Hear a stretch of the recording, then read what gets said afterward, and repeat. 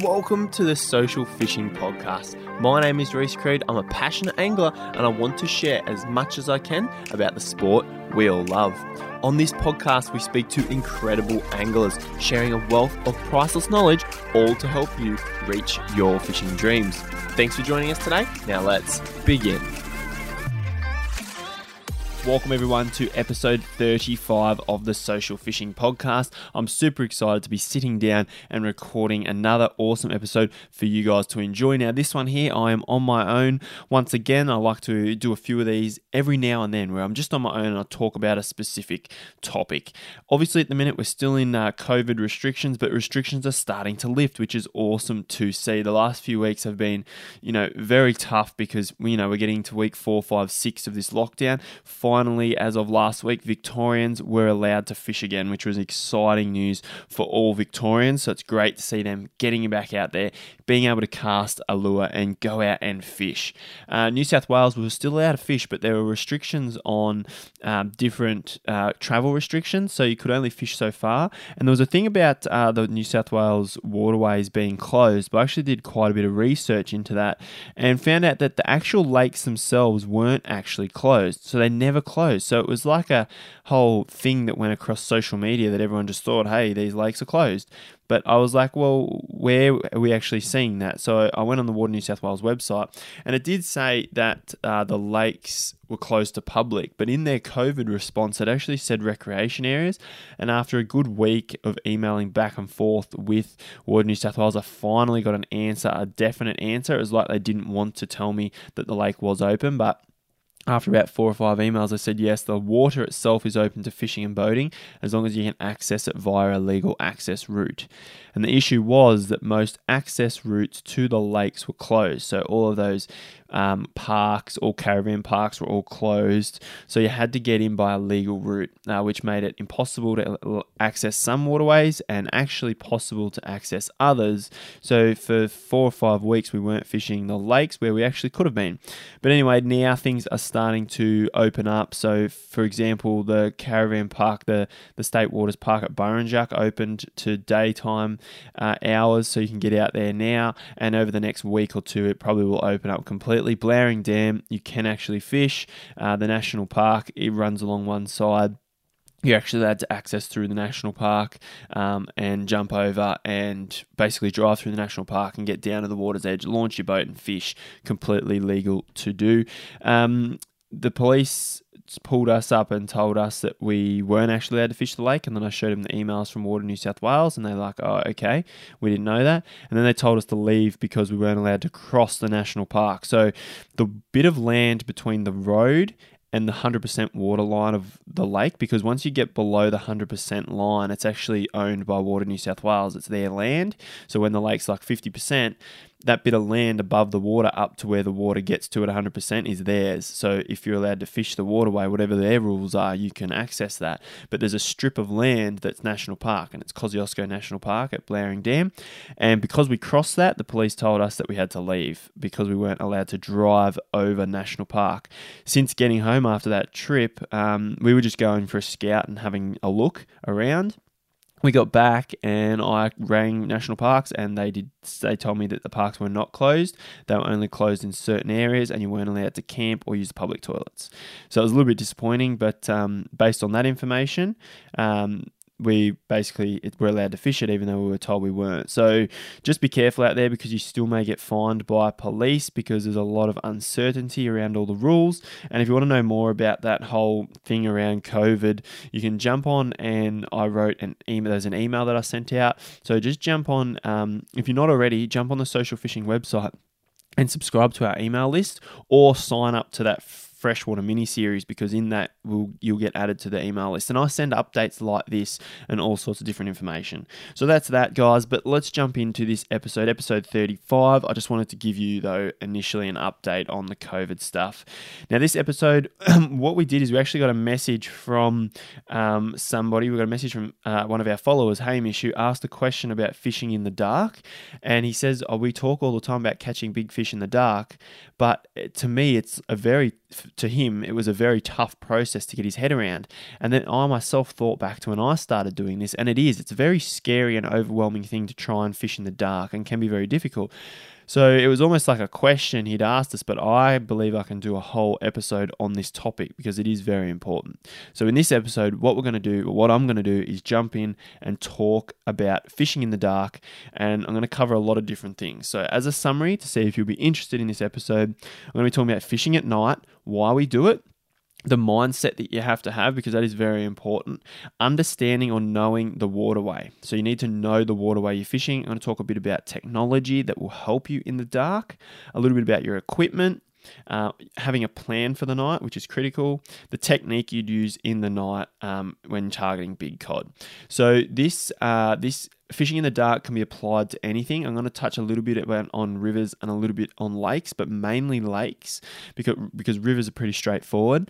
And then this can be for targeting golden perch, cod, trout, whatever species you prefer. But most of the times I'm going to be relating to cod because majority of you guys out there, majority of listeners target cod, and it's one of the most popular styles of fishing is targeting big cod in the dams at night. So that's going to be my reference. But these tips and techniques, these tips and all the things I cover, you can apply to all of those different species. So that's basically it. Without further ado, guys, let's jump into this episode 35, Fishing in the Dark.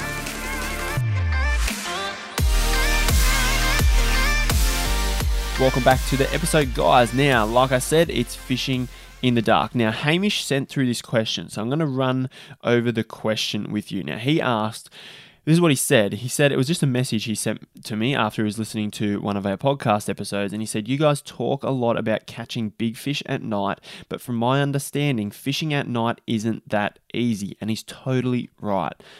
I've done it once and found it quite challenging. Not being able to see, sort of casting into the darkness is something I just can't get my head around. Is there any chance you guys could do a chat on fishing at night, just covering torches, equipment, driving in impoundments at night? So, Hamish, once again, thank you for sending this through because it gives us an idea of what we need to talk about, more things that we need to talk about. Because what I do is I try my best to talk about things in this podcast that relate to you guys and say it and explain it in a way that help you guys. And I believe we do that quite well. But then again, there's things that we miss at times. And obviously over the episodes, we've been talking about fishing at night, but I've never even thought to myself, well, hang on, let's go back to basics of how to do it because it's a tough technique, as Hamish has mentioned. Now, I love how he said there that he just can't get his head around casting into the darkness. Now, I'm going to go back to when I started doing this. And I remember my first night trip was Blowering, and I was full on scared. I was only young, but there was two of us. We were both young, and I was not comfortable out there. I was scared. It was windy, couldn't see what we were doing. And to me, this was like a whole new world. And I was like, nah, this is not fun. Like, I can't see anything. I don't know what I'm doing. I can't see the bank. It's windy. We're in a boat. There's water all around us. I'm like, nah, this is not cool. But we end up pushing through. So luckily I had a mate there. He's like, no, let's just keep going. We'll work this out.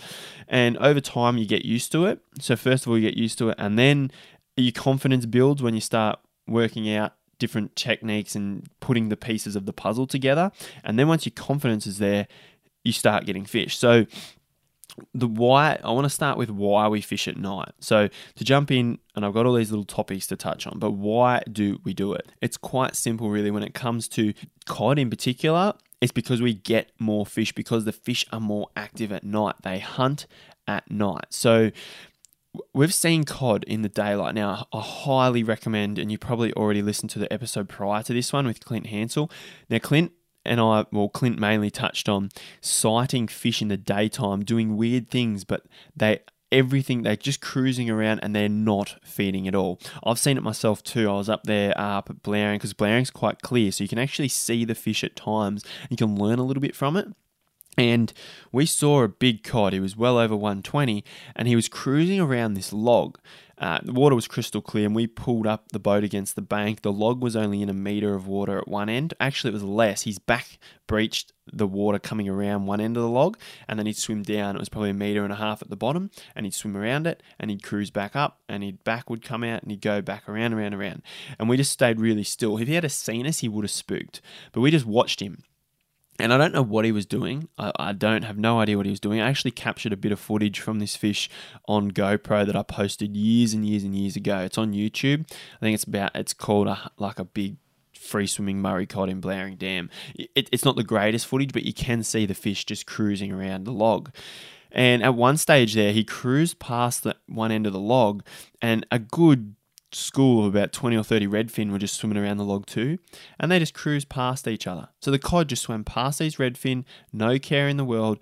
It's like they were both living on the log happily. The cod was not in a feeding mood. If this was a different time of day, or if the cod was switched on and feeding, those redfin would want to watch out. So it's a big thing. The cod in the impoundments, especially clearer impoundments, in the daylight and in a lot of scenarios when the light's up, they're not feeding. They will not be triggered to feed. Their feeding times are in those low light periods, because to them, if they try to eat something in the day, and they will do it, but if they are switched on and using energy to hunt in the day, the fish can see them coming. So they're wasting their energy, so they don't even bother at all. They totally switch off feeding. And that's why in that previous episode, Clint said he has cast lures at cod and they swim around the lure in the daytime and continue on their path. They do not, even if it looks identical to their food, they ignore it. And this isn't all the time, but this is majority of the time. So the low light periods are when the fish will come on the chew and when they will be in that feeding zone, because the light is low and they can use less energy to get their food. So low light is really good because they can see a little bit, so they can use a bit of their sight to hunt. But then again, the night time as well, because they have such good lateral lines and sense, they can sense things so well through their lateral line, through vibrations, that they hunt in the dark, because what they're eating can't see them coming, especially when they cruise very slowly, get within, a foot or 2 foot of the food that they're feeding on. They just open their mouth and whatever they're trying to eat just gets sucked down their gob. So that's why we fish at night. But now we as anglers have that challenge, obviously, and this is all obvious. You guys all know this. We have this challenge of now having to fish without our vision. So we can't see. So our biggest sense when it comes to fishing, and I would say our biggest sense is sight, and the other sense is feel. We lose our sight. Sometimes we have a tiny bit of sight when it comes to a full moon, and full moons can help quite a lot, but I wouldn't just limit your fishing to the full moon. So when I was growing up and impoundment fishing was big, all you heard of was people trolling around the full moon. That was it. People never went on a new moon. It was dark, you didn't go. You only went around the full moon, leading up to the full moon, and you trolled. And that's all you did. Now, fishing has come a long way since then, and now we are doing things like casting on new moons, the total opposite. But it isn't easy. It's far from easy. So the biggest tip for you, Hamish, and everyone else out there is your mindset. Now, mindset is the biggest thing anyway when targeting cod. Even goldens, even trout. When you're going out freshwater fishing is not easy, and you've got to have the right mindset. Now, you have to be it's not necessarily confident at the start, but you have to have the mindset of pushing through. So you just got to try. So first of all, I'm going to run through a whole heap of different techniques and tips, which you're going to get a lot more benefit from. But just remember that you have to have the mindset and the willingness to give it a go and keep pushing through, because even if I give you all these tips, you're still going to have your first trip out there, still going to be rubbish, and you're going to feel like it was a total waste and your lure was barely in the water and that you struggled. But do it again, you might struggle a little bit less. Do it again, and slowly you'll struggle less, and then you'll work it out. So you want to make sure you go out and say, right, we're going to give this a crack, I'm going to try it.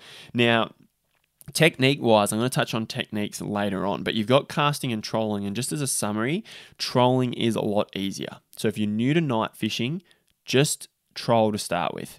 Get your head around the impoundments, the sounds out there, your depth of water, particularly the lake you're fishing, because trolling is much easier. You can just follow a bank, follow the edge of a bank, follow your sounder, and it is much easier to fish. Even casting, sometimes I struggle. I feel like we're not in the right spot and things like that. Whereas trolling is a much easier starting option. So you can start with that first. Now, I'm going to touch on your techniques later and how you do it. But what I want to move on to now is understanding or knowing your waterway. So this is critical to have confidence. So I would not recommend going to a new lake and fishing in the dark.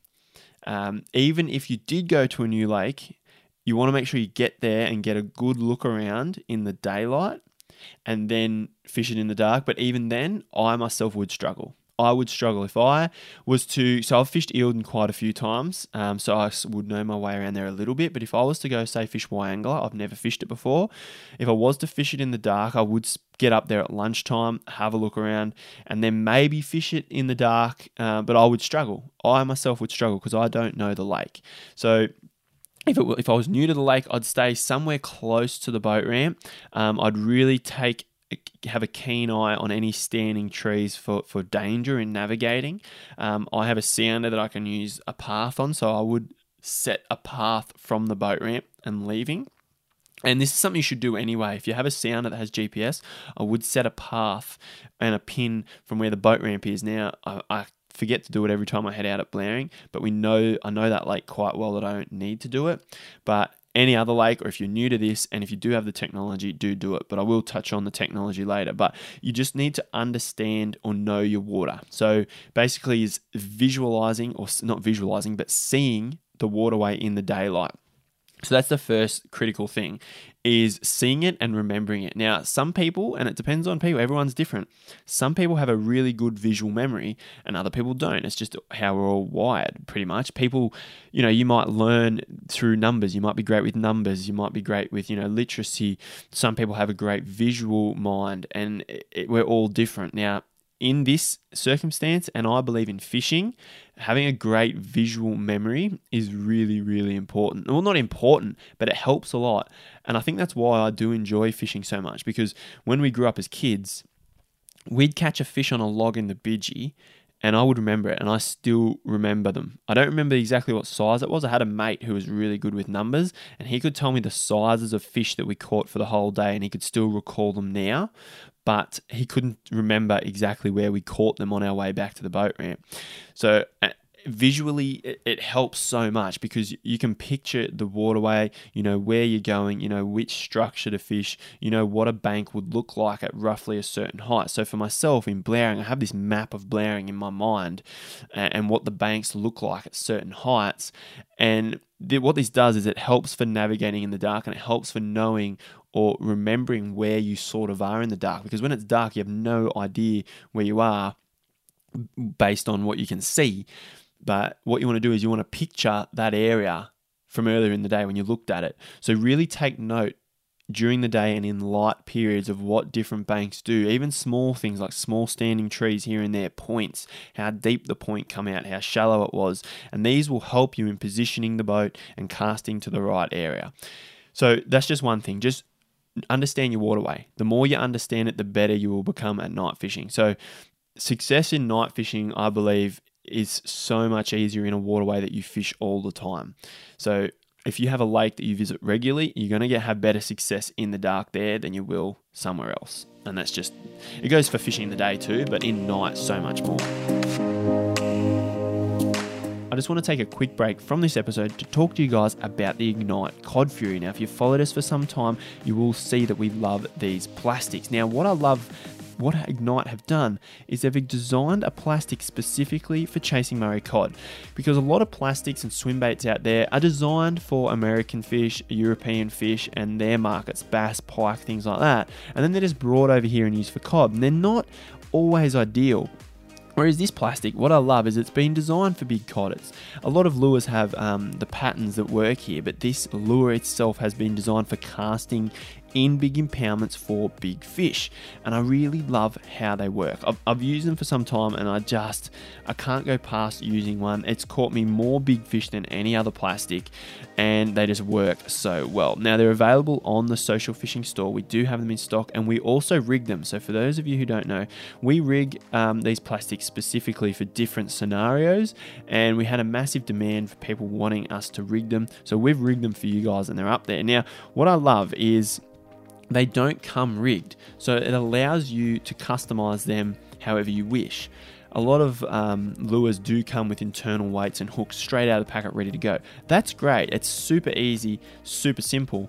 But if you want to use it for a different situation, if you want to fish it shallower or deeper than it can go, it's kind of limited. Whereas with this, it comes as a line through plastic. So not many plastics are line through. So you can actually push the line through the nose, comes with an internal weight that you can slot in. You don't have to use it.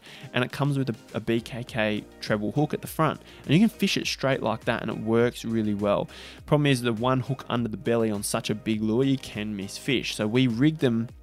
We add a bit more weight too. We rig them with jig heads. We put certain tied up braid on the hooks and run them internally inside the bodies, put hooks in the back, swinging hooks on the front, all sorts of different combinations to help with hookups. Now, we've created plenty of videos on why we create these and what we do, but you can learn more about the Ignite Cod Fury on store.socialfishing.com.au. So jump on that, or you can jump on our main social fishing site, scroll down and you'll see the link to the store, and then go and find the Ignite Cod Furies. They come unrigged, you can buy them unrigged, and you can also get them rigged. And the reason I want to talk to you about this right now is because we're coming into big cod time. The COVID is all starting to lift, so it's time to get out there and start chasing big cod again. And what better lure to use than the Cod Fury? They work really well. I have complete confidence in them, so go check them out. And you can also check out and learn more about them at ignite.com.au. So that's the Ignite Cod Fury. I want to thank Ignite for sponsoring this episode. It's great to see some sponsors jumping on board and sponsoring our episodes and helping us create more content for you guys. So go check them out. That's the Ignite Cod Fury. Now, let's jump back into the episode.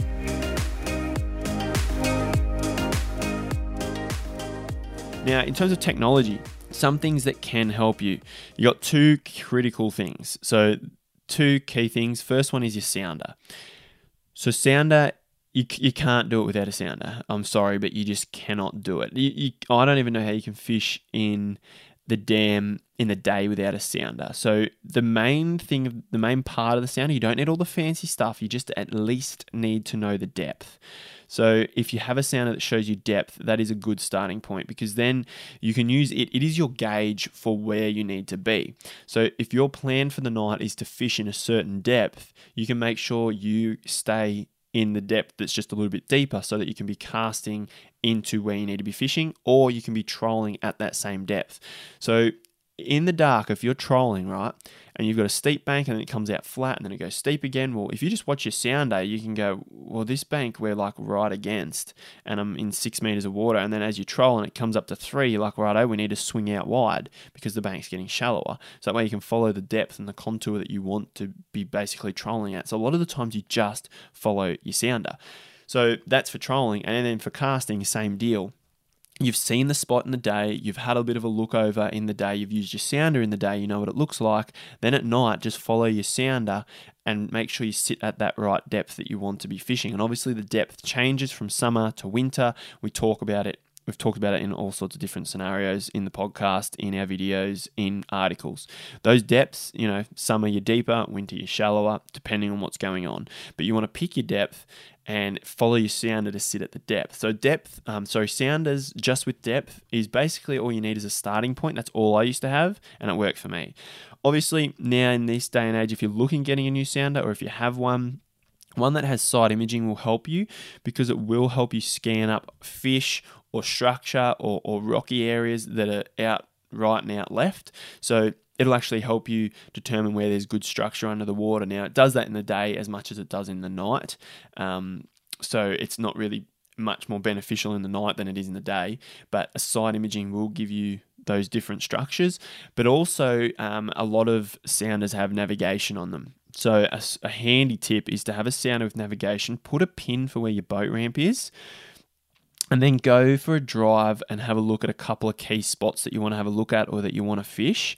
And what you do earlier in the day, so this is if you're fishing a lake you're new to or you don't know a heap about, but if you're fishing and you know the lake, you can get up there just a couple of hours before and go from the boat ramp, put a pin, drive a safe route to that first spot. So go nice and wide or away from, timber or anything, and go straight to where you were going to go, put a pin at that spot, and then maybe drive to your other spot and put a pin, right? And then now you can follow that route back and follow the next route back all the way back to the boat ramp safely.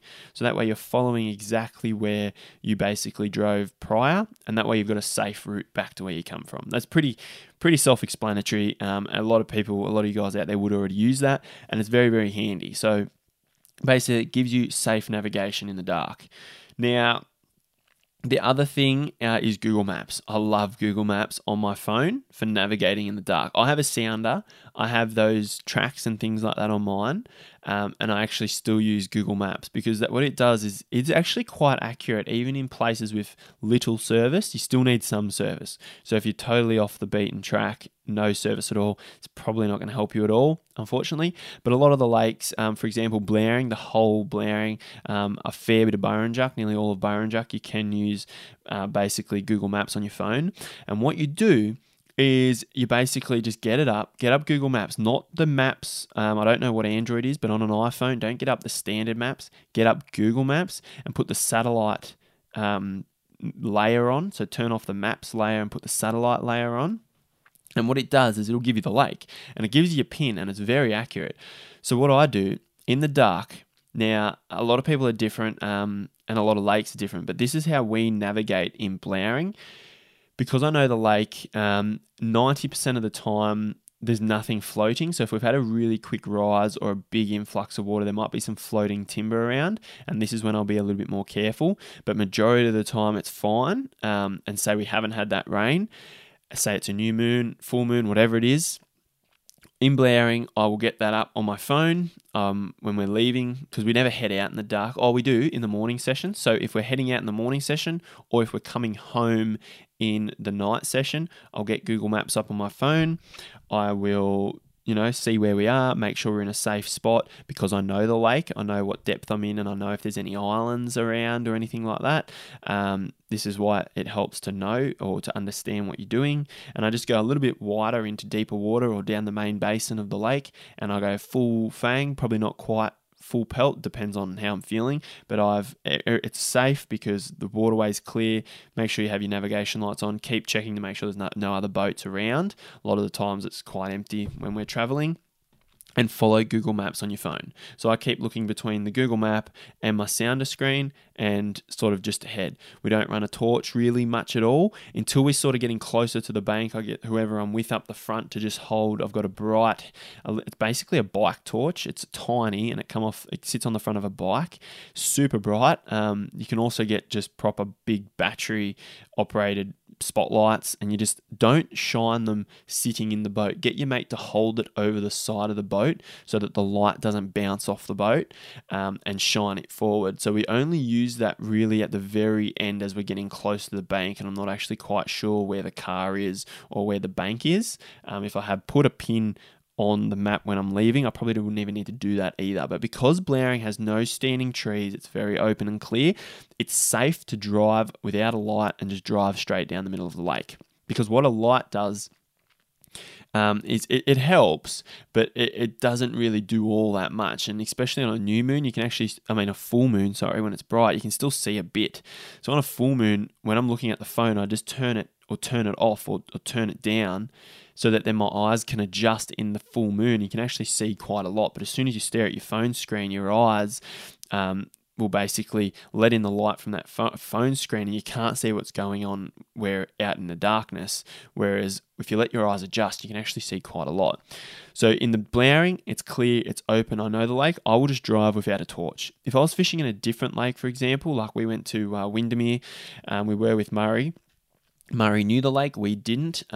If we were on our own, it would have been a lot longer trip home, but we didn't go super fast coming home because there's a lot of standing trees at the height that we were at coming through the basin. So there were certain areas where we could go quicker because he knew that we could go quicker, but I also realized that too during the day as we were driving up going, right, this section here is a clear path where we can drive faster. So what we did on the way home there is we followed the sounder, we followed the depth. I followed my phone to make sure I was in the middle of the lake. And then we also went not too quick. We weren't on the plane much at all. And we had the torch out the front just to look for standing trees. So standing trees there were in clusters. So we'd be clear for a while and then we'd start to see the standing trees and we'd just make sure we go either side of the standing trees. So that's how we navigate in the dark. Navigating in the dark is probably the toughest part. If you're new to it, just don't go too far away from the boat ramp. Stay fairly close to the boat ramp. Pick a bank that's not far away. If you don't have GPS on your sounder, if you do, track a line to the spot. If you don't have GPS on your sounder, use Google Maps on your phone, download Google Maps and use it on your phone for when you're heading back to the boat ramp, and even take note of where you actually launched on the screen, because sometimes the lake could be 30%, so it could look like you launched on the water based on the satellite shot, but just see where you launched roughly.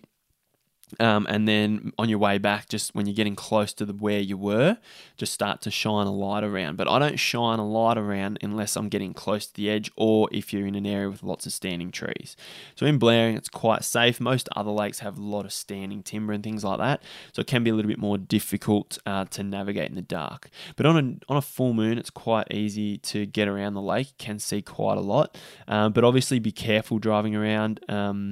Blaring's probably one of the only places, or some big basins on some of the lakes, where it can be safe to drive flat out, basically in the dark. A torch really isn't going to help you when you're going super fast, unless you've got standing trees and you just want to make sure. Yeah, it's quite dangerous if you were to hit a standing tree going fast, so just use common sense. But that's how we navigate in the dark. Now, another thing I want to talk about with navigating is your equipment. So as I just mentioned, lights, torches, all different things that you need. You don't need a whole heap. Your sound is one piece of equipment, as I touched on. Your other thing is a torch. So like I said, I have a battery. I charge it. It's a battery chargeable. It's a light off a bike. It's a bike torch pretty much. It's tiny. That's why I've got it.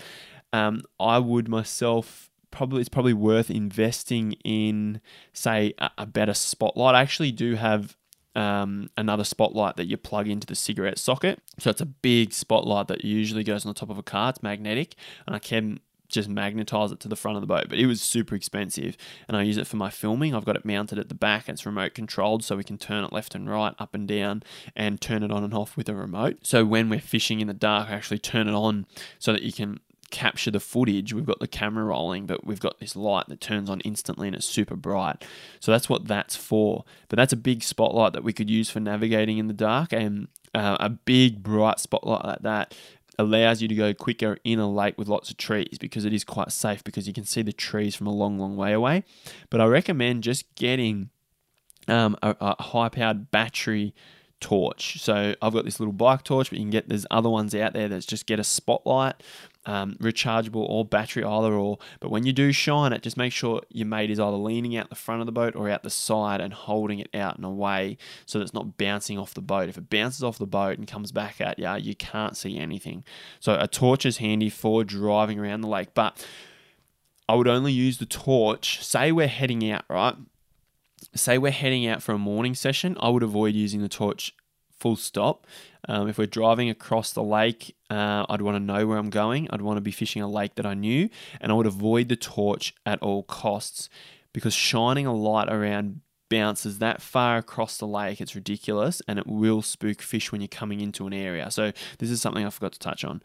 And this is why I barely use a torch. I'll use a torch if we're heading home. We've fished all night, we're done, I'm heading home. That's the first time I'll pull it out. So if we're going out for a night session, we'll be out on the water, we'll be fishing our spot. We might fish a spot for 2 hours. It's dark now. Let's go to our next spot. I will try to avoid shining the torch at all when moving from one spot to the next. Usually you pick spots that are quite close together. So I'll go from one spot to the next. And then when I head home, then I'll use the torch sort of at the end when I'm getting close to the boat ramp. If I don't need the torch, I won't use it. If I'm heading out in the morning session, try not to shine the torch at all.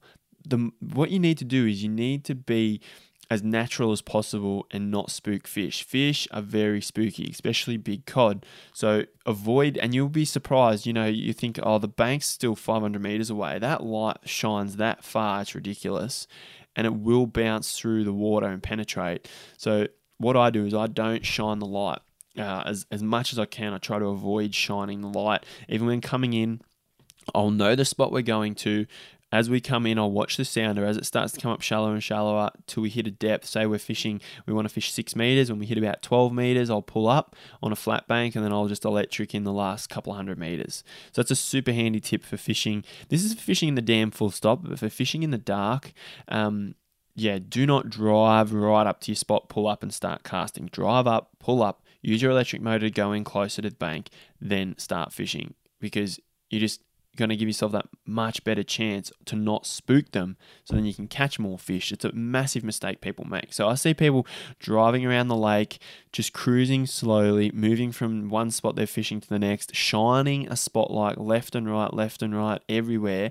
And, even myself, I'm just fishing 200 meters away and you got this light going everywhere. It's not good. It spooks fish. So not only are you spooking your own fish that you're trying to catch, you're ruining it for everyone else. So drive around, just drive slowly and follow your sounder. If you're driving slowly, you're following your sounder, you're not going too far apart. And like I said, in the daylight, have a look around. So if there's lots of standing trees, you'll be able to see the standing. You'll know that this area has standing trees. You'll be able to go slowly and maybe shine a dim torch just straight ahead, but not down into the water. Shine it up so that you're not spooking fish in that area. But if you're leaving that area and you've done fishing that spot, then obviously shine the torch away as much as you want, as long as there's no one else fishing that area. Now, when you are actually fishing, so I want to talk about now how we use the torches when we are fishing. We don't use, as I said, we don't use them when we're trying to get out to a spot. I don't use them at all. Now, if you're trolling, the only time I would use a torch, right? When we're trolling and you want to see how far away the bank is and how steep it is, shine it straight up and shine it up at the bank, and you'll get a very dim glow. The very last bit of the light will hit sort of lower on the bank. So your main beam, shine it straight up. Not straight up, but up on an angle to the bank, and you should be able to just make out the very waterline without shining direct light on it. And this way you're shining very little light close to the water's edge, and you're going to spook less fish. So that's how because don't forget, when you're trolling, if you were to shine the light, you've shined it before the lures got to it, and you're probably spooking fish in that area. So avoid shining your lights directly on the water. Same thing when I'm casting. If we're casting, I'll shine it up. So shine it up and high. Now I've got a head torch that you can change the beam from wide to narrow. I'll leave it on narrow and I dim it right down. You need a dimmable head torch, and just shine it very narrow and high if you need to. And the times you only need to do that is when you have no moon. If you've got a little bit of moon, you should be able to see what you're doing. But if you've got no moon and you really want to just make out the bank, just shine a very dim torch up high on the bank so that you don't spook the fish. So that goes for both casting and trolling. Now when you're in the boat, walk very light-footed, and if you have a head torch and you're tying a knot or doing something or looking for something, make sure it's dim and shine it in the boat. So if I'm tying a knot, I will sit in the bottom of the boat and shine it. I will turn my head down and I will tie it low. I will not stick my head up. I will not get any light on the water at all. And if you want to check your lure, so a lot of the times you'll have to check it, see if it's got weed on it or things like that. What I like to do is hold it up into the moonlight and try and see it with the moonlight, or hold it in front of the sounder screen if you can to see it, or get down in the bottom of the boat and shine it. Do not turn the head torch on with your lure just sitting right in front of you and have your beam of your torch hit your lure and then hit the water where you're casting. You think, yeah, it's harmless, like nothing, it didn't do anything. But that next cast could have landed you a huge fish, and now that fish was spooked, you never catch it. You might not think you've done anything wrong, but as soon as you start doing it the right way, you'll just see how many more fish you catch. And if you're someone who happens to do that, it's not because you're doing anything wrong, but just try now to think about these things when you're out on the water. And you're obviously listening to this podcast because you want to know more about how to do all this and how to fish and how to give yourself more chance of catching a big fish. So just try and do these things and it will help quite a lot. So next of all, we're going to touch on a few techniques and things like that. So we've already covered the technology, the equipment, how to use the equipment, how to shine your head torches, where to shine your lights, and obviously Google Maps and sounders are key bits of technology. Now, one other piece of equipment that does help, just before I move on to techniques, which I just forgot to touch on, was your electric motor. Now, electric motors in the dark. Now, I've fished for however many years, and I've used one, it's always been foot control, and I've never had spot lock. And fishing in the dark, it wasn't hard, but if we had a windy night, it took a lot of concentration for me to drive. Now, I've driven a lot on electric motors, and I love doing it, and I love making sure we're in the right spot, and I always position the boat as critically perfect as possible. And in the day, even when you got a bit of a breeze, it's easy to see if you're going backwards or forwards, because you can relate to the bank, so you can see that you're starting to drift back, and I'll just notch it up a bit and just be moving just quick enough to go through the current while we're working a bank. Now in the dark, no matter how good you are at driving, it's impossible to keep yourself slowly going forward. And I find myself, when it was glassed out, I was totally fine. I could do it. I could put ourselves in the right spot and move at the right speed. But in a bit of wind in the dark, it was basically impossible to make sure we were always going forward. And the only way I could tell was by continually looking at my Google Maps, unless we had a full moon, but a lot of the times we didn't. And so I continually looked at my Google Maps and I'm like, hang on, we've just drifted backwards because I'm trying to drive us forward. Driving with the foot pedal in the dark can be quite difficult. And the last 6 months I've had spot lock, and obviously we haven't done much fishing in the last few months, but I've done a couple of trips with it, and it's made a fair bit of difference, actually a lot of difference, fishing in the dark when it's windy. So if you are in the market for an electric motor, or if you are looking at trying to upgrade your quality of fishing, trying to chase these bigger cod in the impoundments, fishing in the dark, you want to be better at it, and especially if you're still learning, I do highly recommend maybe getting an electric motor with spot lock. It will help quite a lot. So what it'll allow you to do is allow you to concentrate on your fishing, especially if you're trying to drive a boat in the dark, trying to learn how to fish in the dark and cast, and you're like, just what is going on? Like, this isn't working. And I understand it can be super hard. Even myself, when there's a bit of a breeze, I'm trying to drive, your fishing goes out the window while you're trying to cast and drive at the same time. So until you get really, really, really experienced on an electric motor and understanding where you need to position the boat, it can be handy to have spot lock in the breeze. So what you can do is you can fish a bank, get to the right depth, spot lock, do 3, 4, 5 casts yourself. Your mate does the same amount. Unspot lock, let yourself drift with the wind or go into the wind a little bit, depending on which way you're working along the bank. Get to a spot maybe 5, 6, 7 meters, up or down, spot lock again, bang, do your cast, fan them out. And because you're not constantly cruising along the bank, you don't have to use the diagonal forward casting technique that we talk about in the Complete Guide series. You don't have to do that to make sure your lure swims right. Because you're not moving, you can just fan your cast, cover the whole water, cover the water you just drove past that you didn't quite cast to. Once you covered it, then move along a little bit more, spot lock, bang, do your casts. So that's where it has helped me a lot, is especially in really windy conditions. Now, what used to happen is when we were fishing a point that was blown by wind, so if the wind was smashing into a point, it used to be impossible for me as the driver to fish, because I'd have to drive the boat and I'd be facing the wrong way to cast. You'd have to cast down the back of the boat, past the back of the boat, and I was trying to drive and the motor was going the other way. So it almost made it was almost impossible to fish effectively like that, and I never, being the driver, caught a fish doing that. And I actually steered away from fishing the points that were blown by a heavy wind, especially in the dark, because it was just so difficult to fish. But now what I can do is when the wind is blowing straight into a point or into a bay, I can now spot lock and walk down the back of the boat with whoever I'm fishing with and cast away, do a fan on the remote, move the boat to the next spot, spot lock it, and that way I can fish that wind blown point. So spot lock will help you a lot, especially if you are new to fishing in the dark, because you don't have to worry about making sure the boat is in the right position. So you can that's a much easier way to fish. Fish, spot lock, move along. If you haven't got wind, it doesn't really make much of a difference at all. And I much prefer to fish in no wind at all, but it doesn't always happen like that. But if you are new to fishing in the dark, I would highly recommend trying to pick nights that are very calm and still, because it will give you, it's a lot more forgiving. A night without wind is so much more forgiving.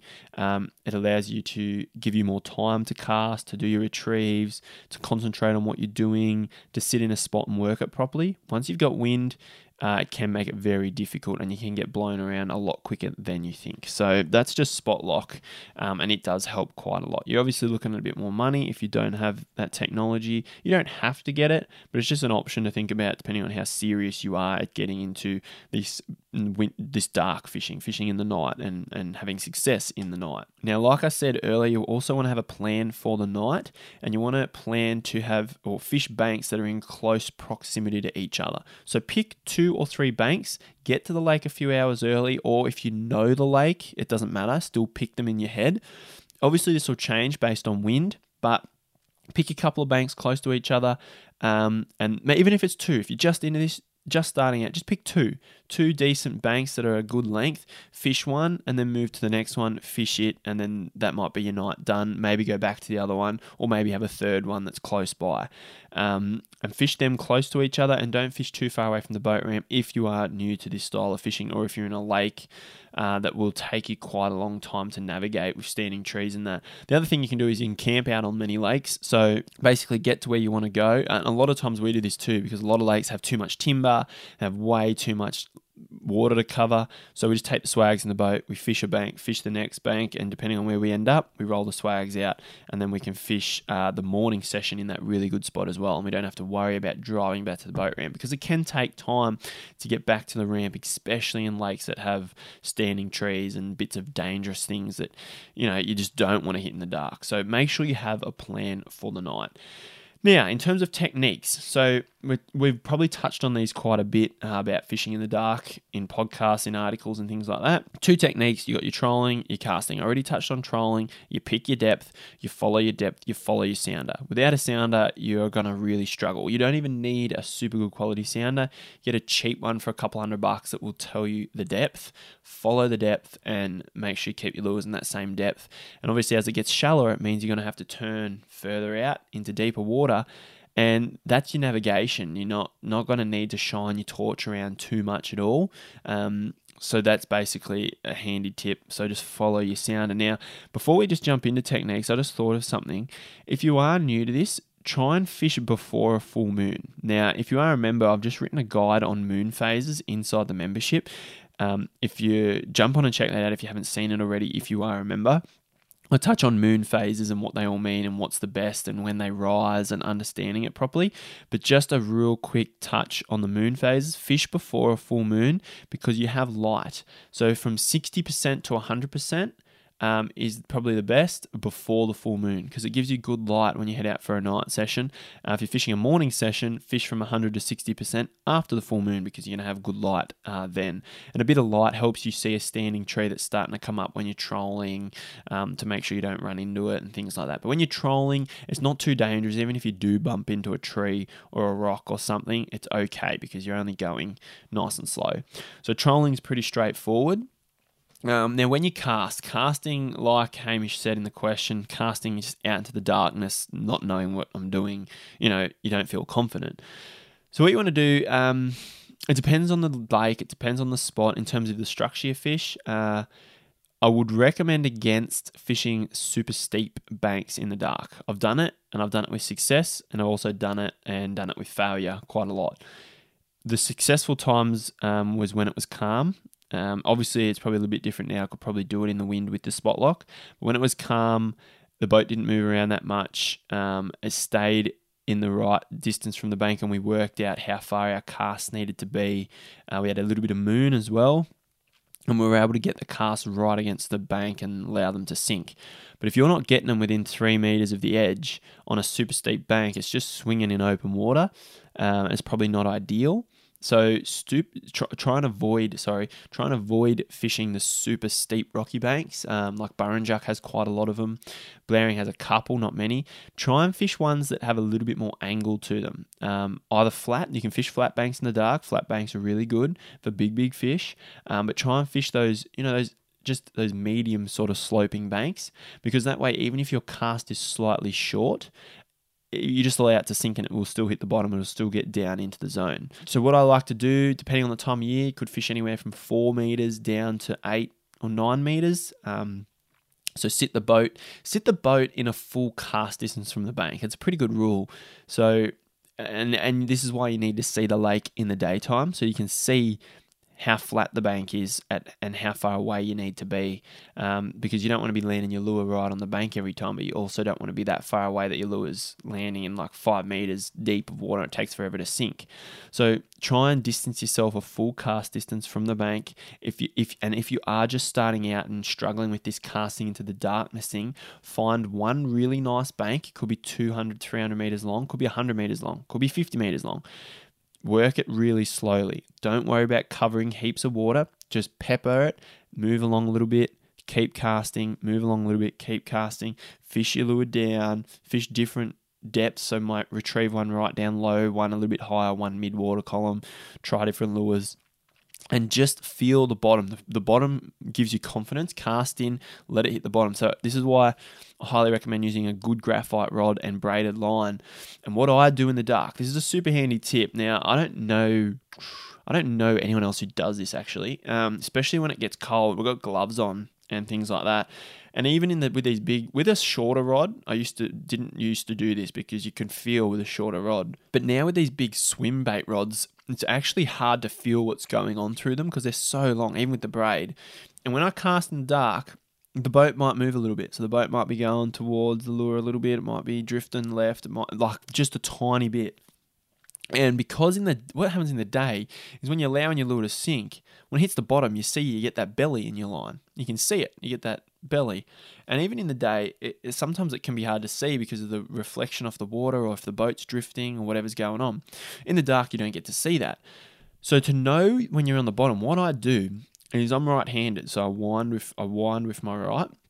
So I've cast it in, I'm allowing it to sink. Now when I'm allowing it to sink, it's engaged.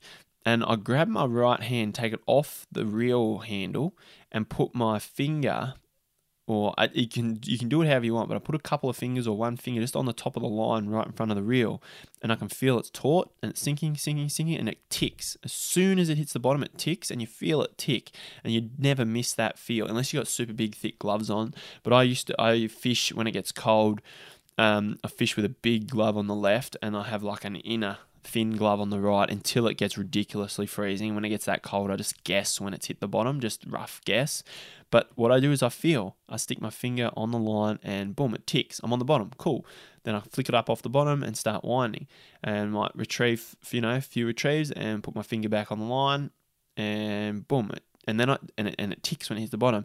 And that way I don't have to concentrate and really think about when it's on the bottom. I don't even think at all. I just put my hand on there, boom, it's on the bottom, wind. And then I sort of can judge how deep it drops off, and then I can be like, oh, there's a big drop off. That's taken ages to sink. And then boom, it hits the bottom or it doesn't at all.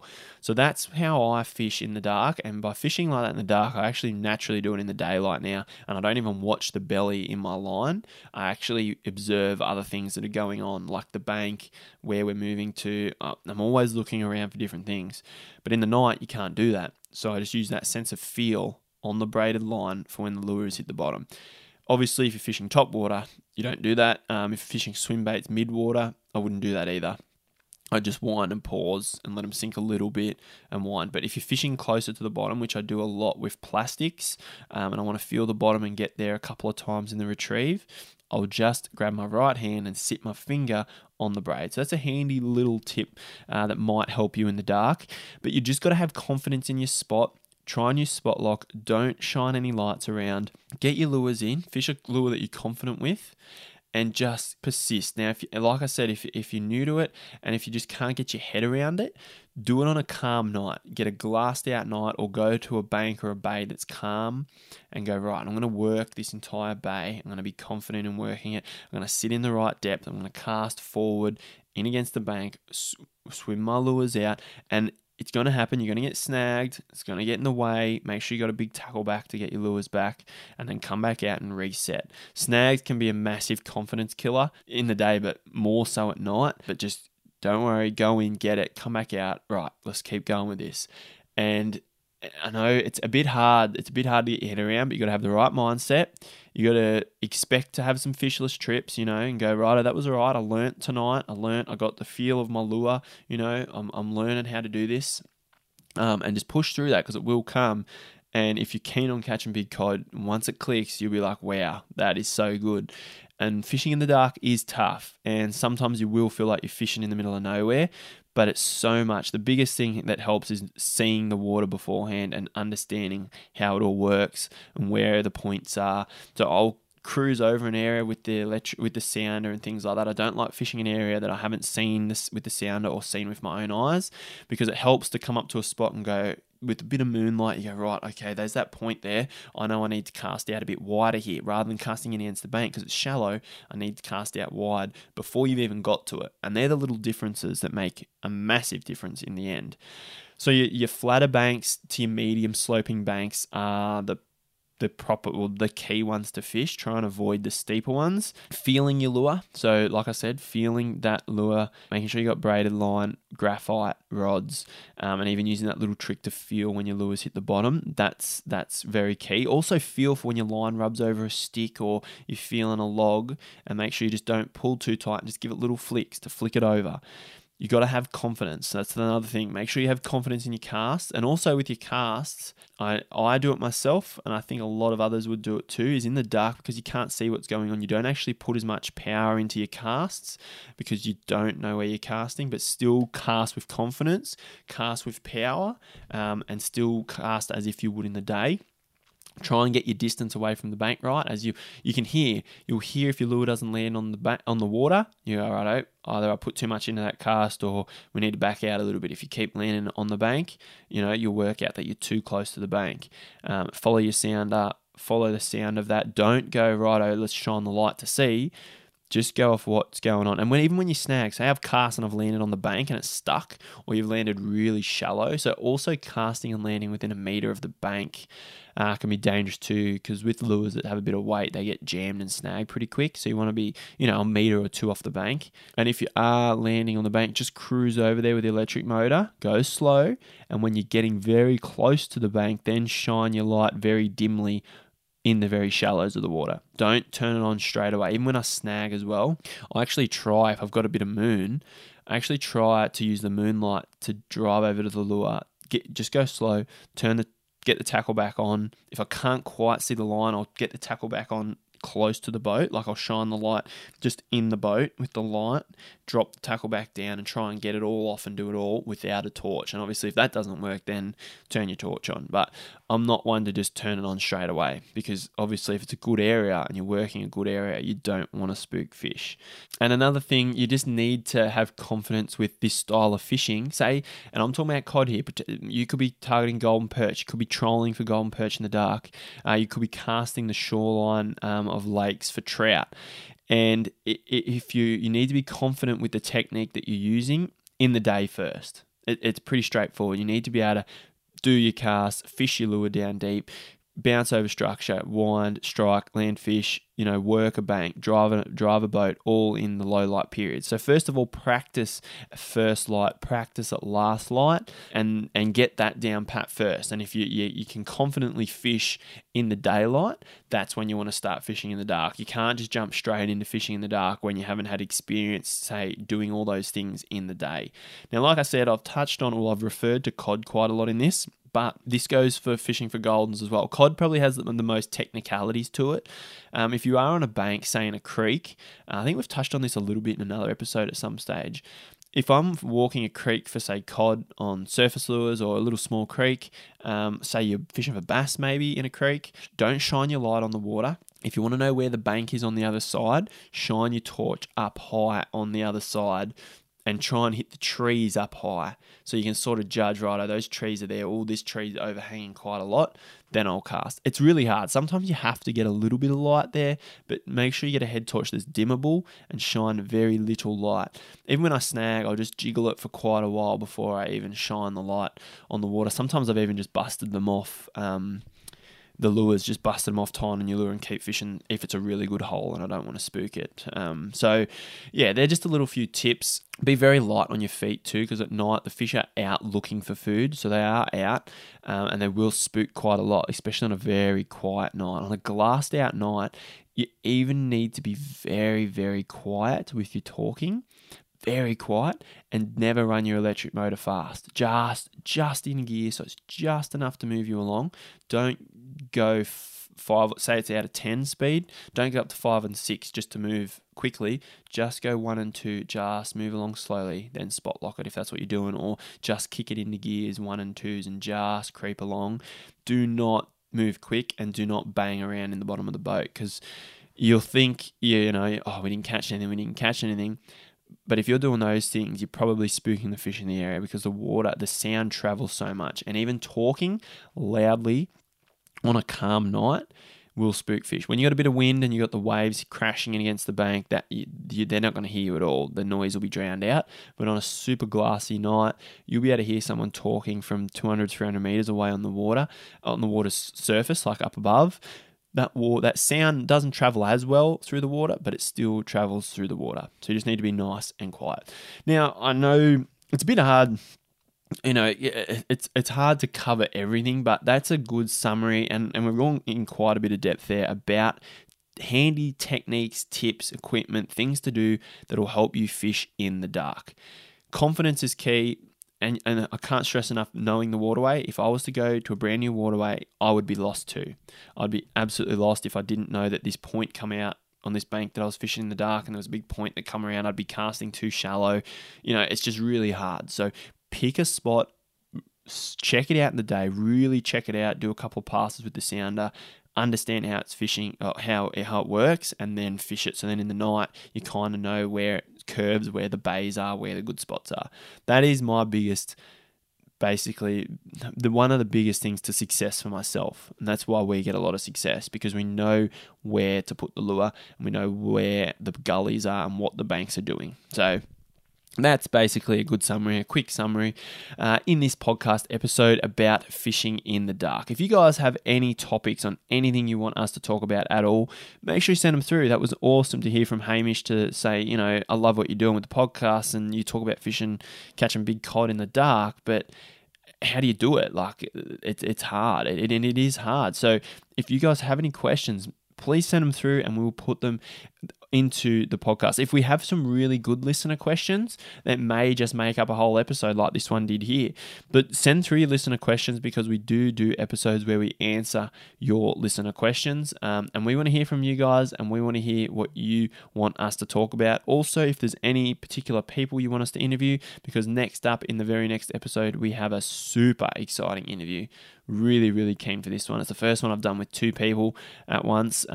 It was over Skype, obviously, because of the whole COVID lockdown, but I'll tell you what, I'm excited to share the next episode with you. It's a couple of guys who are doing some really, really cool things in the cod fishing world, and they're catching some really, really big fish. So I'm keen to talk to them, but that's in the next episode. But yeah, just send them through, guys. Make sure, as always, you leave a review for us, like the podcast if you do enjoy it, and also if you've got Instagram, do me a favor, screenshot your podcast app now, and whack it up on your Instagram story and tag us and let us know what you think. I love to hear your thoughts, guys. And if there's things we can do better, just make sure you let us know. We're going to try our best to get out as many episodes as we can. Obviously, the last couple of weeks we haven't had any come out, but we've been putting a lot of content into the social fishing membership. So if you guys want to support what we do, if you want to see what's inside the membership, there's a whole host of different articles, content, videos, maps. The social fishing maps are just unreal, and we're trying to work through them as best we can, give you guys access to all sorts of information on access and camping and boat fishing spots and all sorts of different things on some of our major lakes. We only have a few to start with, but we are adding more as we go. The next few to come up are Mawela, which I'm working on currently, and then also we will have Windermere and Burrinjuck coming out next. I'm planning a trip very soon to Wyangla, so we'll go up there and do Wyangla as well, and then over the summer and into next year, we'll look at places like Yukonbean, Lake Hume, Copeton, and even start to work on some of the major rivers. So guys, that is that. Also, one other thing for the membership, we have the live Q&A tomorrow night. So Wednesday, the 20th of May, we have the members live Q&A. So each month, if you didn't know, if you're not a member and you don't know, we do a live Q&A. So we sit down. Last one was with Talis. This one's with me. We'll also get special guests on the live Q&A. You can shoot through your questions, and basically we'll answer them. We'll sit there on the night. We're live. You can shoot through whatever you want, and we'll sit down and have a chat. It's good fun. The last one was really good fun with Talis. It was yeah, I had an absolute ball. And we've got another one tomorrow night, so I'm super keen to sit down with Chris and do that one. So there's a lot of cool stuff happening inside the membership, but we've also got plenty of articles on our website. And if you haven't already, jump on and sign up to the Freshwater mini-series. It's totally free, and there's some awesome content in the Freshwater mini-series, including a giant cod that we caught last year, and that might just get you a little bit pumped for this winter once we all start to get out and fish again. Now, I've actually got a trip planned tonight to Blowering, so I'll get up there and give it a crack. I'm super excited to finally get back and hit the water. Been away for the last week or so, but I'll get up to Blowering, and for everyone who's a member, I will have a report on Blowering Dam, an update inside the membership. So there will be a report tomorrow on Blowering after our session, see how we go. But yeah, that's it for me for this episode, guys. That's episode 35. I really hope you enjoyed it. Once again, Hamish, thank you for the question, mate. And I hope that gives you a little bit of an insight into what we do and how we fish in the dark, and how you might, hopefully you can pick up some tips to help you fish out there in the dark, and anyone else who's interested in basically just learning a little bit more about it and a bit more confidence in fishing in the dark, because I know it can be scary and it can be hard. So that's it for this episode, guys. Thank you very much for tuning in, episode 35, and I'll be back very soon with another awesome interview for episode 36. Like I said, it is really cool, so keep an eye out for that one. Once again, guys, thank you for listening and tuning in to the Social Fishing Podcast.